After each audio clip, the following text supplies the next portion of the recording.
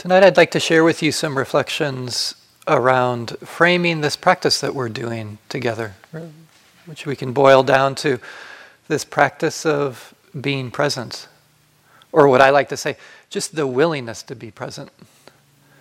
That we're here together to just do that one simple thing, the willingness to be present, which I like in the sense of I don't even have to be present. I just have the willingness to be present, which is very helpful because maybe today, at the end of the day, you've hopefully by now found that you might want to be present, but it doesn't always happen. So then it really clarifies where I put my attention. Oh, I just have to have the willingness to be present. Just this one thing. So I want to share a little bit about this tonight, frame it a little bit more in depth, just this willingness to be present with our experience.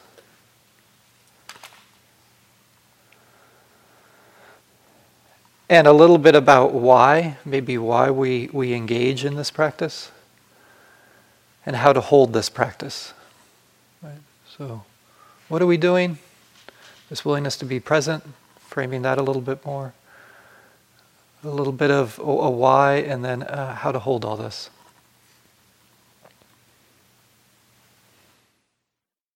When the Buddha spoke, the Buddha, you could say, of early Buddhism, spoke about this path, he was very clear about the direction it was going in. It was going in the direction of freedom, of awakening. And there's a definition that the Buddha gives in early Buddhism of freedom, which really is quite simple, but a lot of times we can't connect with it. He said freedom is simply a heart or a mind that's free of greed, hatred, and delusion. It's a heart that's not encumbered by those qualities of reactivity in the mind.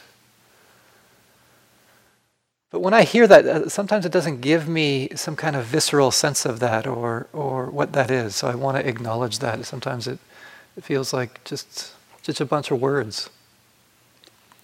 And I think there's many ways of expressing this freedom. And I just want to give maybe one direction or one flavor that may or may not fit for you. And this comes from a poem by W.S. Merwin called River of Bees. And it's a striking poem because it takes place in a dream. And here the poet finds himself in this dream, and it's this process in the dream of going from room to room in this dream, kind of asking this question of how shall I live? Or sometimes asking the question of what shall I say, or we could interpret this of how shall I be in the world? These questions around what it is to be a human being. How do we live our lives? And then at the end of the poem, he comes to this final door. And these are the last words of the poem. And he sees on the door, he says, on the door it says what to do to survive. But we were not born to survive, only to live.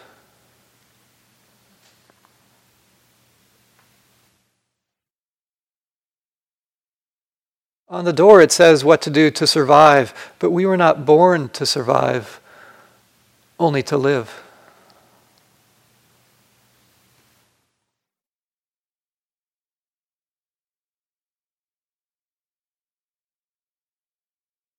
There's so many different directions we can go with Merwin's words.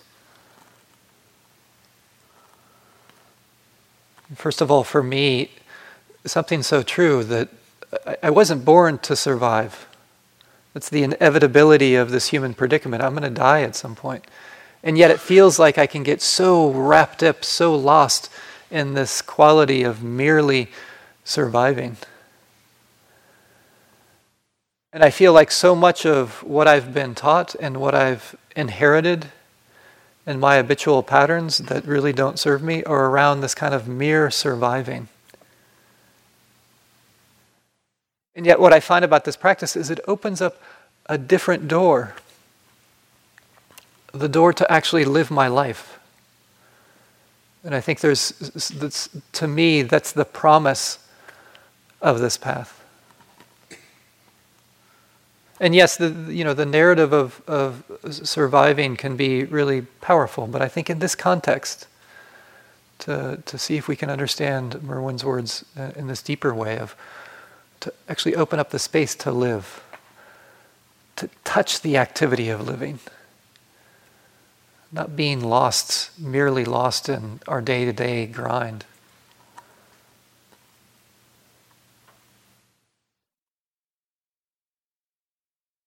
And I think it fits so well with the frame that Matthew gave us last night of when I can start to, quote unquote, live, to step out of mere survival. There is a kind of dignity that comes with that fills me. And also a humility when I face the fragility of this life of mine.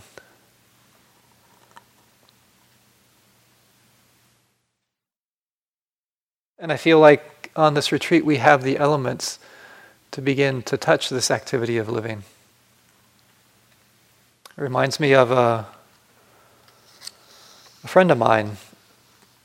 I remember she shared with me, there's basically 30 years of her life she spent not wanting to live. Difficult life. Maybe some of you can relate to that. Maybe not 30 years, but maybe you've gone through those times where things get so difficult that we're just going through the motions of living and not really doing that. So this was her predicament. And she said the thing that allowed her to gradually move out of that space into actually being here for her life were, she said, just two conditions: being present in the natural world. And so transformative. Not like some dramatic experience that she had at one point, but just the gradual introduction of those two qualities in her life and allowing those to move her life in a different direction. And we have those qualities here. Have you noticed today what a beautiful place we're in? It's just so striking. It's the thing that's moved me so much. It's funny, it's like I sometimes forget, I come here so often, but then when I come here again, it's like, oh yeah, and there's this. And to feel it viscerally is so different than just the memory of it. And for me, it pulls me into being present. And maybe some of you have noticed that, how the natural world does that for us. It calls to me to be present. And at the same time, we're here to learn this, you could say, this technology of being present together. And I want to acknowledge, before I go any further, just this first day on retreat. Just because for some of us, maybe not for everyone, but for some people, the first day on retreat can be really challenging. The sleepiness, the aches and pains, getting used to a new environment. A lot of times maybe not sleep so well the first night. So it can be a real slog through it all.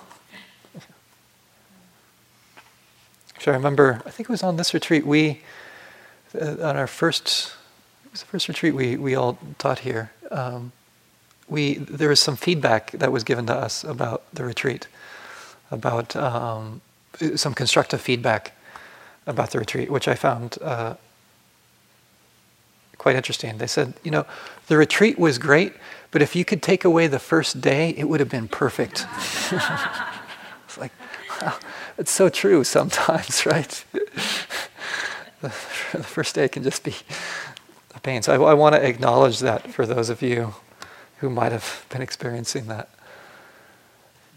I know for me, the very first retreat I did was a weekend retreat. It was a Zen retreat.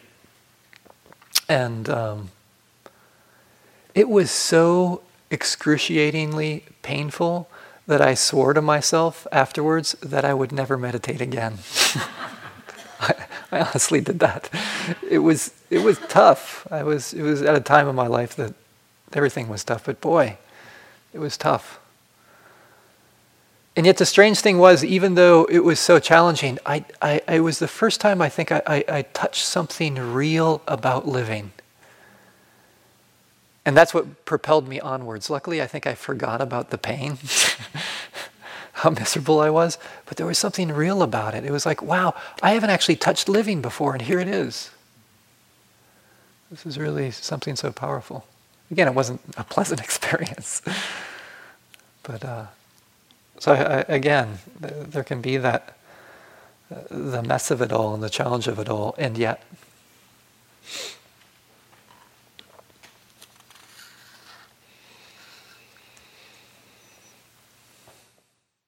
So a little bit about the why, this to really touch living. And then what are we doing here? And I shared with you, just to keep it simple, just if I can remember one thing, if you can remember one thing, the one thing of just the willingness to be present. It's so nice to have our to-do list so simple, don't you think? Like for the next few days, that's all you need to do. That's the only thing you need to have on your list. It's really that simple. I'm not saying it's easy, but it's really that simple. And I love short lists, because it's funny that I got involved in Buddhism because there's so many lists that you have to memorize. So I try to boil things down to smaller lists. So how to get a feeling sense of this, and I'd like to give you an image of what it is to have this willingness to be present. To make this process of being present our home for these next few days at least. And the image that I come back to again and again, which I find very helpful, is the image of all I'm doing in this willingness to be present is I'm just a door person. So there I am, I'm a door person, let's say at a hotel. And I just need to do one thing. I just need to open up the door to all the guests who are coming to the hotel. I just need to greet them. That's all I need to do. It's really that simple. All a door person does is open the door to the guests that are coming through. All the guests that are moving through your moment-to-moment experience. So I want to point out what the door person doesn't do, what's not part of the job description, which is important because it's amazing the things that we add to the job description that aren't there. So when a guest comes, you're not supposed to close the door on them. So it's really important. Because, man, it's amazing. Like, I knew that wasn't the part of the job description, but it's amazing how many days of so many guests that I tried to close the door on. But being a door person is different. It's keeping the door open to all the guests. The ones you like, the ones you don't like. But it's not only not closing the door on all the guests that are coming through, it's also not following the guests into the hotel. So it's not like, oh wow, this is such a cool guest. I'm going to go have dinner with them, not in the restaurant. Maybe have a few drinks at the bar with them. That's not being the door person. Because there I am, I'm in the restaurant having this conversation with this guest, for who knows how long. And then I've forgotten the role of being the door person. And maybe some of you, I don't know, maybe you've found yourself in the restaurant today at times, or closing the door.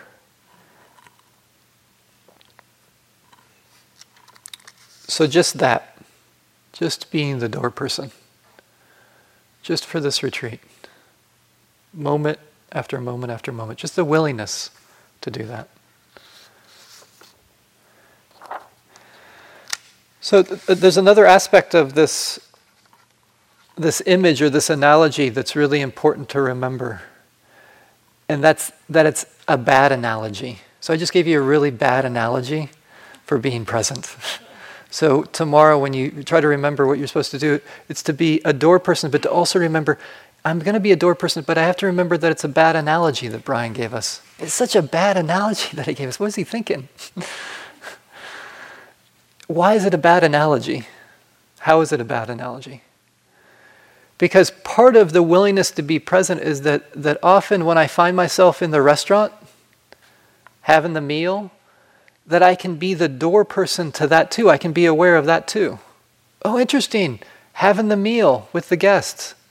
Oh, this too is my practice, just to see that.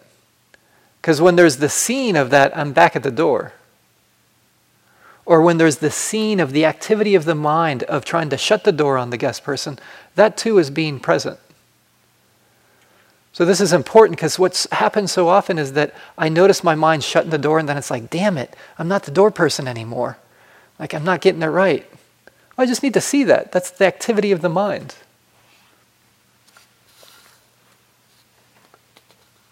So starting to notice how the door person is relating to these guests.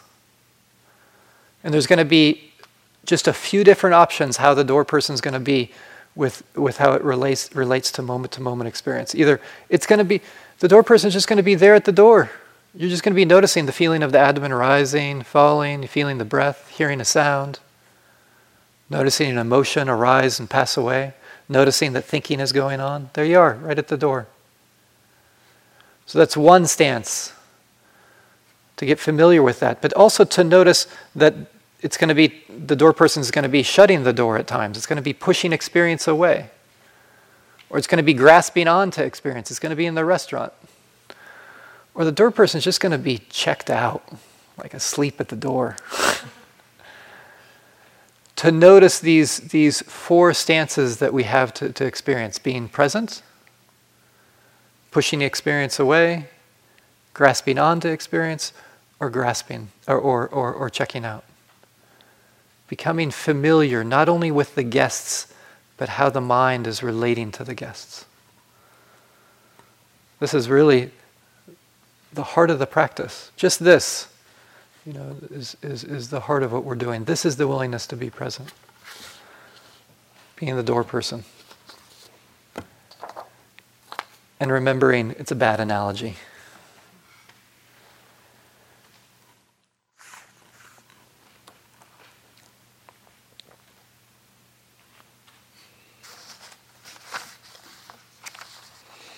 Also, what can help with being the door person that I want to point out, and I've kind of alluded to this already at times, is to note, to label what's going on.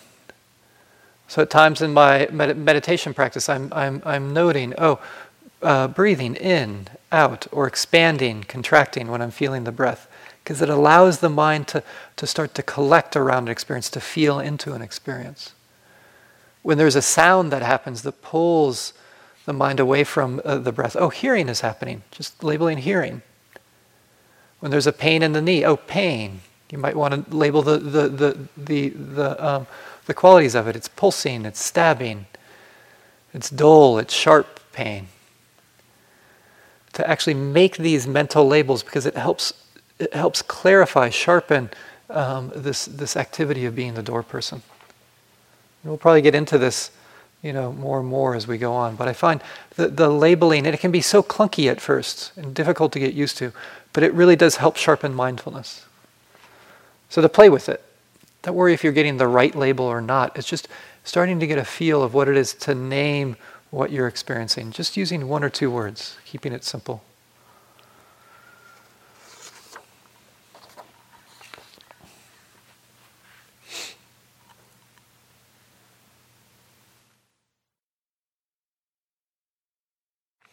So how does this work? How does this lead to our freedom? How does it lead to actually being here for our lives? This willingness to be present, just this one thing, being the door person. And I want to share with you some words from Ajahn Chah, the great Thai forest meditation monastic. And he gives this example. He says, suppose at home you have a pet monkey. That's what I love about Ajahn Chah. He always gives the earthy examples. They're great. So suppose at home you have a pet monkey. And, monkeys don't stay still for long. They like to jump around and grab onto things. That's how monkeys are. Now you come to the retreat and you see the monkey here. And this monkey doesn't stay still either. It jumps around just the same. But it doesn't bother you, does it? Why doesn't it bother you? Because you've raised a monkey before. You know what they're like. And if you know just one monkey, no matter how many places you go to, no matter how many monkeys you see, you won't be bothered by them, will you? This is one who understands monkeys. If we understand monkeys, then we won't become a monkey. If you don't understand monkeys, you may become a monkey yourself. Do you understand? When you see it reaching for this and for that, you shout, "Hey!" You get angry. You say, "That damn monkey." But this is one who doesn't know monkeys. One who knows monkeys sees that the monkey at home and the monkey at the retreat are just the same. Why should you be annoyed by them? And when you see what monkeys are like, that's enough. Then you can be at peace.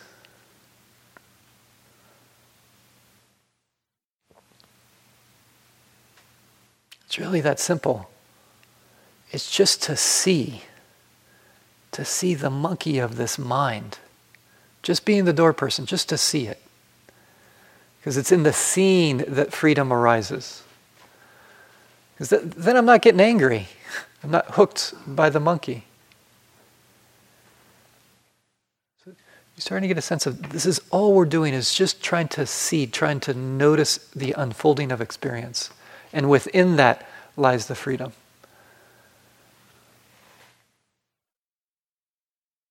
Because when I can start to see kind of maybe the feeling of sadness arise, and then I notice maybe a reactivity around it or a pushing around it, just seeing that there's a bit more space around it. It doesn't even have to disappear. Just to notice that. Or the sleepiness or the agitation. Just to notice that experience arising, to witness it, can give space around the experience. So I'm not even trying to get rid of the monkey. Just trying to see it. This is this willingness to be present.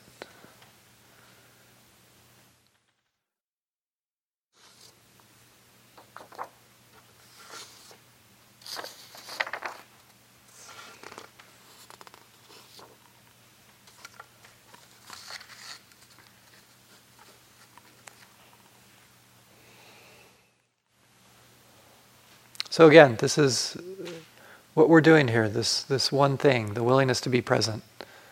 The why, a taste of freedom in our lives. And now how to hold this practice that leads to freedom. So a few reflections on this.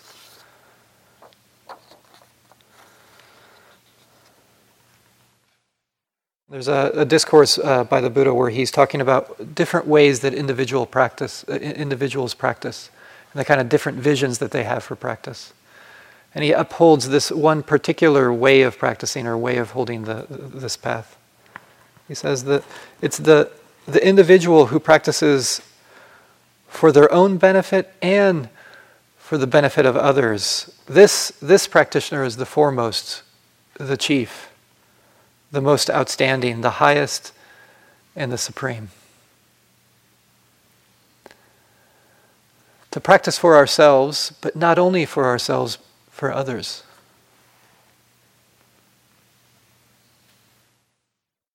And I found that this is really essential for what we're doing here.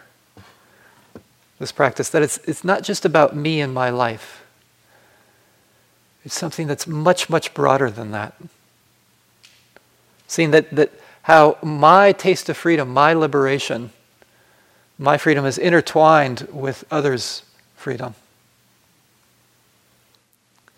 And I think this is important also given the kind of momentum that happens in at least dominant society here in this country.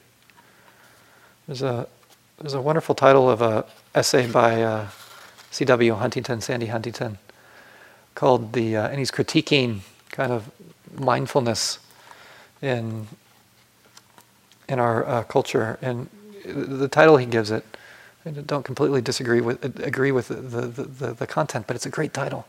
He says it's the critique he gives is that it's the rise of the triumph of narcissism, and I think there's something really important about just him naming that there can be this propensity that's so wrapped up in myself. That what we're doing here, it's important to hold it more broadly. And this is tricky, right? Because what the Buddha said, the foremost practitioner is not just one who's practicing for others, but for oneself as well. So I'm not asking you to dismiss your life in any kind of way, but just to broaden it. And we're going to be doing the same exact thing. It's really checking out how this mind works.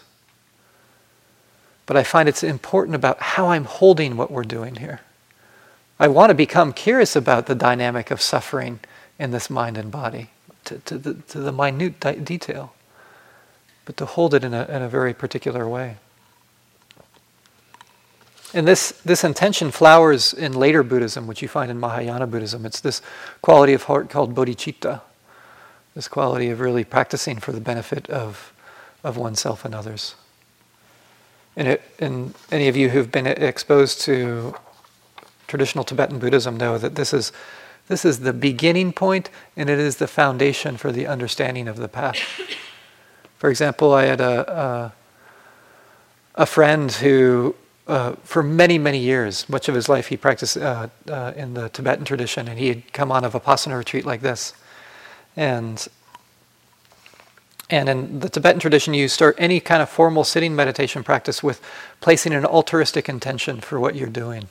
So he comes on a Vipassana retreat like this, and there's no formality of doing that. And he was like, he thought it was crazy. It was just so disturbing to him to be in a space where this isn't being done in some kind of manner.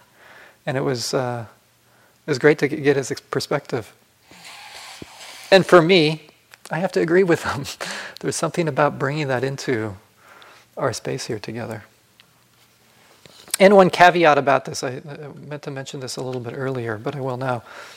To remember, just when I'm sharing reflections, really in any Dharma talk, that I'm sharing with you just one description, one expression of this path. And you have a particular job in terms of listening, is to see how it fits for you, and if it fits or doesn't fit. So I'm just giving one description. And I distinguish this from giving you a prescription. When I prescribe something, it's something that you have to take. And I'm not offering that to you. I'm offering something for you to reflect on and to see if it fits into your practice. And this is important in terms of us learning how to come to this path in a way that really works for us. And I think it's important just in terms of religious traditions, because there might be many people out there, in some ways kind of like me, where we've been confronted by a religious tradition, and there's been so many things prescribed to us, there's a kind of wounding that happens around that just because of the unskillfulness of, I think, the dynamics of power that happens in spiritual traditions. So hopefully this is something different, that I'm offering you descriptions, not prescriptions. And this is in that same vein.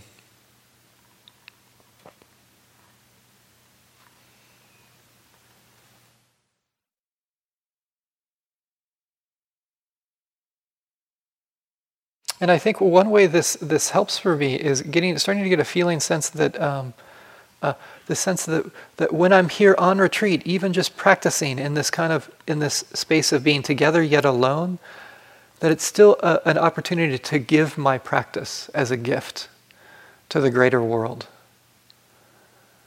So how does this work? How can we understand this sense of giving our practice? Because here we are, can feel like we're on our own. It can feel so disconnected. So I want to give an example of what you're doing here and how it reaches much farther than just our own lives. And there's a story of healing that I think fits so well with what we're doing here. And it's about a woman I was working with. I used to do, not so much now, but a lot of trauma work with individuals. And this is an individual who came to me who was really in the cycle of many abusive relationships, and over time began to heal and started to step out of this really destructive cycle. And as she started to step out of it and really started to come into really a different place into her life, where this real beautiful healing started to happen, she started to have this really interesting sense of what she was doing. She said she described to me that it felt like the healing that she was doing was stretching back in the past for generations. Because what she realized that this dynamic that she was involved in had been going on intergenerationally for so long. So really, this deep wound that in many ways was so much bigger than her own life. And she started to have this feeling of stopping a dynamic that had been going on for so long, for so many generations. And given how she was situated, she actually started to have these really striking dreams where she was visited by many of her ancestors, women in her lineage, that would be coming to her in her dreams and actually thanking her for the work that she was doing. Because it was healing them in many ways.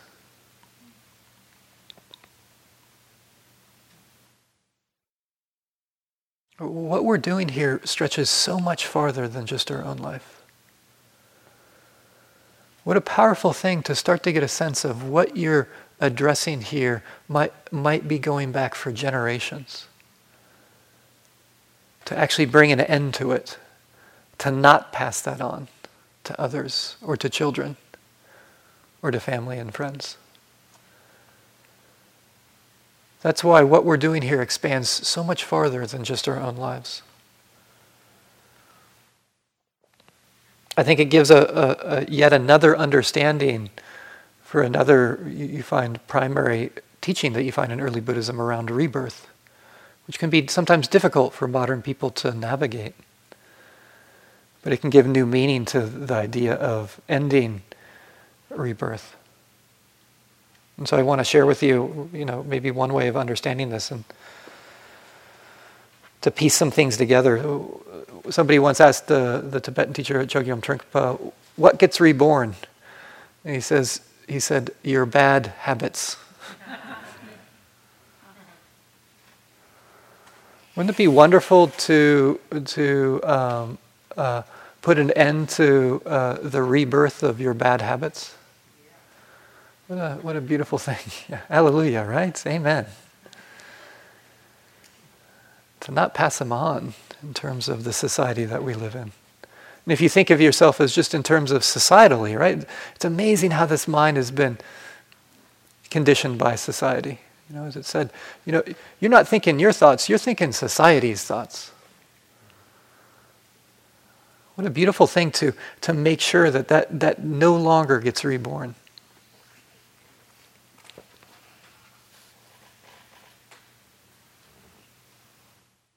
And I think whether you take rebirth in this more poetic way that might have a resonance for you, or literally, I think it gives power to this passage from the Buddha when he asked his monastics this question.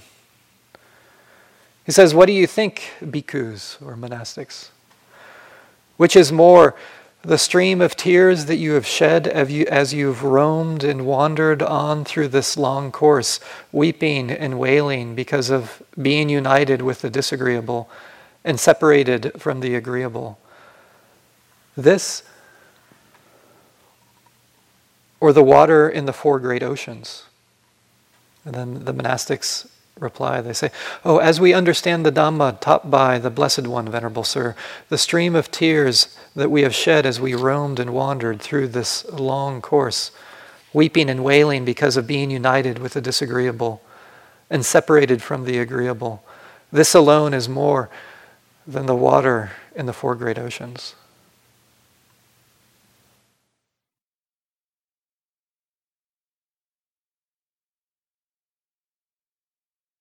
What a powerful thing to bring an end to, whether it be intergenerationally or within our own lives. This is our service to the world, to the troubled yet beautiful world that we live in.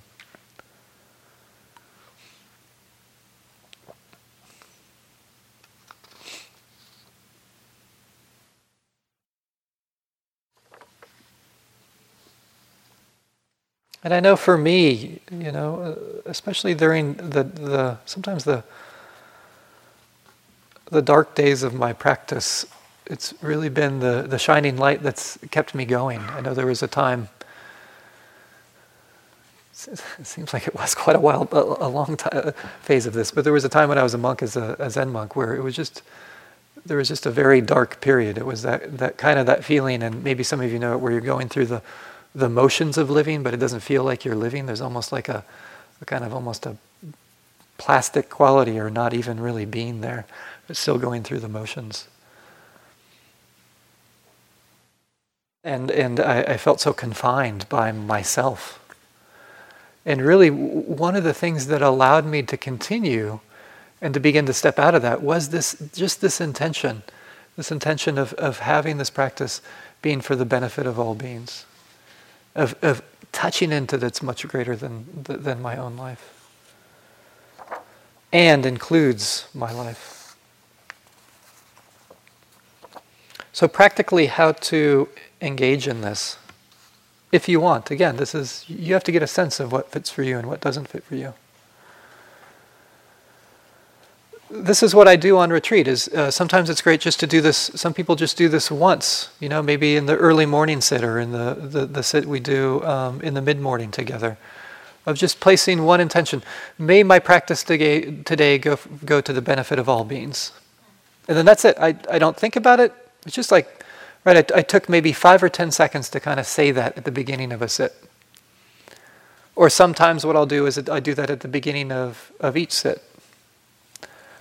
Another time that I do it is when I'm bowing at the end of a sit, because it's easier for me, because there's a bodily expression that goes with it, is that when I'm bowing, I'm saying to myself, may this practice session that just happened, may it go to the benefit of all beings. And even if my mind wandered the entire time, or I completely fantasized about getting back at my enemy in some kind of way, it still counts, right? Because it's the willingness to be present. That's the cool thing about the willingness to be present. It's just, I was willing to show up. There's a little bit of juice there, and I can say, oh, may this go for the benefit of all beings. And what does that do for our practice? And what I find is that over time, it's not like it's going to happen instantly, but as I do that over time, it changes how I hold this path and this practice. It changes how I am with it. There's a different visceral feeling that starts to emerge that feels so much broader and more spacious and really more compelling. So you might want to try that. And at times I might remind you just to put forth an altruistic intention and then to drop it. And then over time, maybe in a few weeks or a few months, to check in. What's that like for you?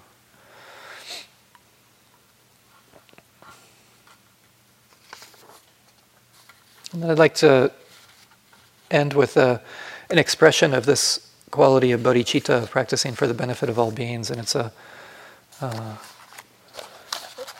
comes from the Tibetan tradition. It's a dedication to red Tara. So we have a image of white Tara back there on the wall, and another manifestation of Tara is red Tara, which is all these deities of Tara are manifestations of compassion. So I'd like to share this with you, and to remember, this Tibetan Buddhism is always over the top, which I love. It's grandiose and spacious and beyond what we can imagine, which is so important to find something that even goes beyond maybe even what we can imagine. And it goes, throughout my many lives and until this moment, whatever virtue I have accomplished, including the merit generated by this practice, and all that I ever will attain from this practice, this I offer. I make an offering of it for the welfare of all sentient beings. May sickness, war, famine, and suffering be decreased for every living being, while their wisdom and compassion increase in this and in every future life. And may I clearly perceive all experiences to be as insubstantial as the dream fabric of the night, and instantly awaken to perceive the pure wisdom display in the arising of every phenomenon. May I quickly attain awakening in order to work ceaselessly for the liberation of all sentient beings.